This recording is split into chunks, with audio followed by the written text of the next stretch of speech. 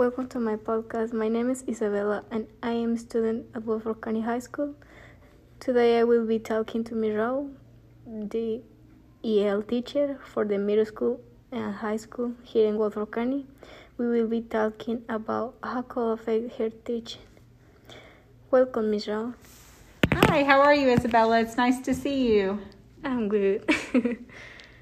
And can you tell me a little bit about what your teaching responsibilities are?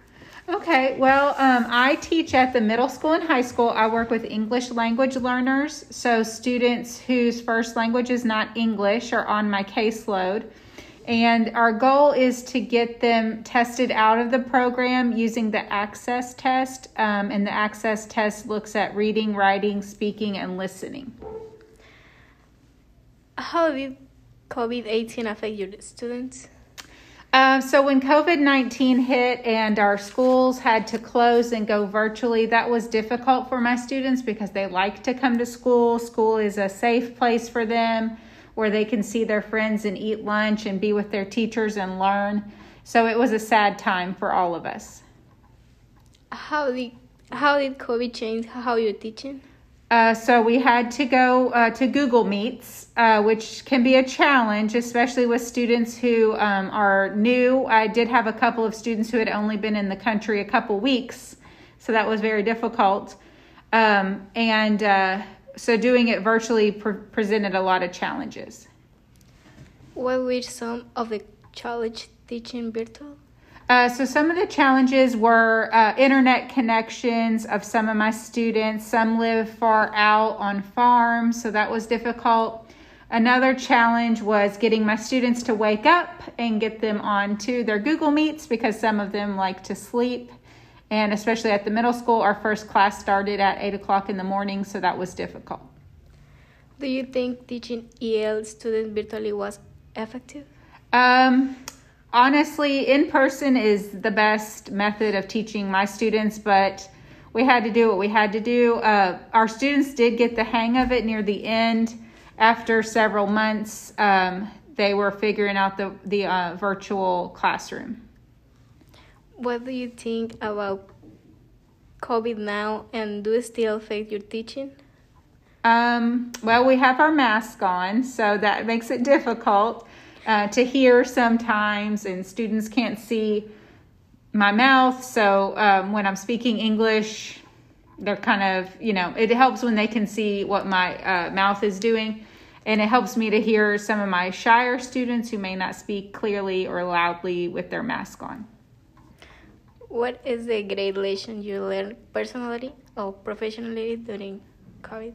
Okay, so during COVID, honestly, I was depressed. It was difficult for me, so I had to put on a face for my students, a happy face, a positive face to keep them going, not let them see that I was upset. But there were some dark days personally for me. Professionally, it was a big challenge, but we persevered. And I'm happy to say there are 5.5 days of this school year, and I will be ready to start a new school year next year, hopefully with a little more normalcy. Okay, thanks for spending time with me. And yeah, that was great. Thank you, Isabella. I hope you have a great summer. Thank you.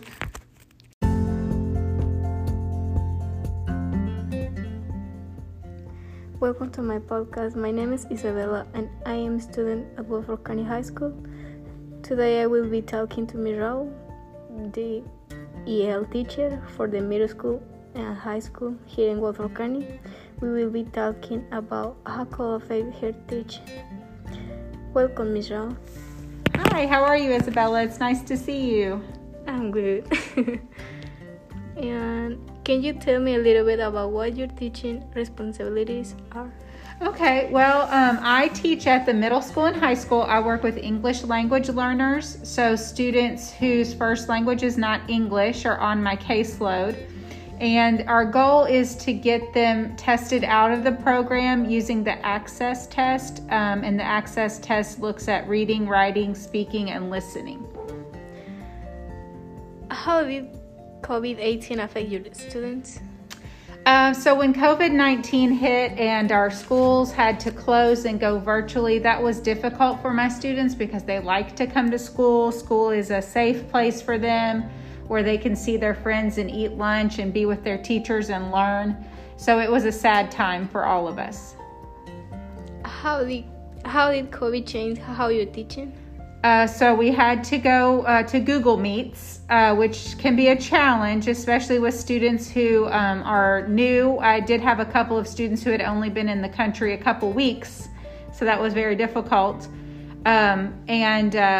So doing it virtually presented a lot of challenges. What were some of the challenges teaching virtual? So some of the challenges were internet connections of some of my students. Some live far out on farms, so that was difficult.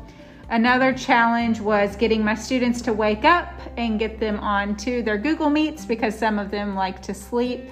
And especially at the middle school, our first class started at 8 o'clock in the morning, so that was difficult.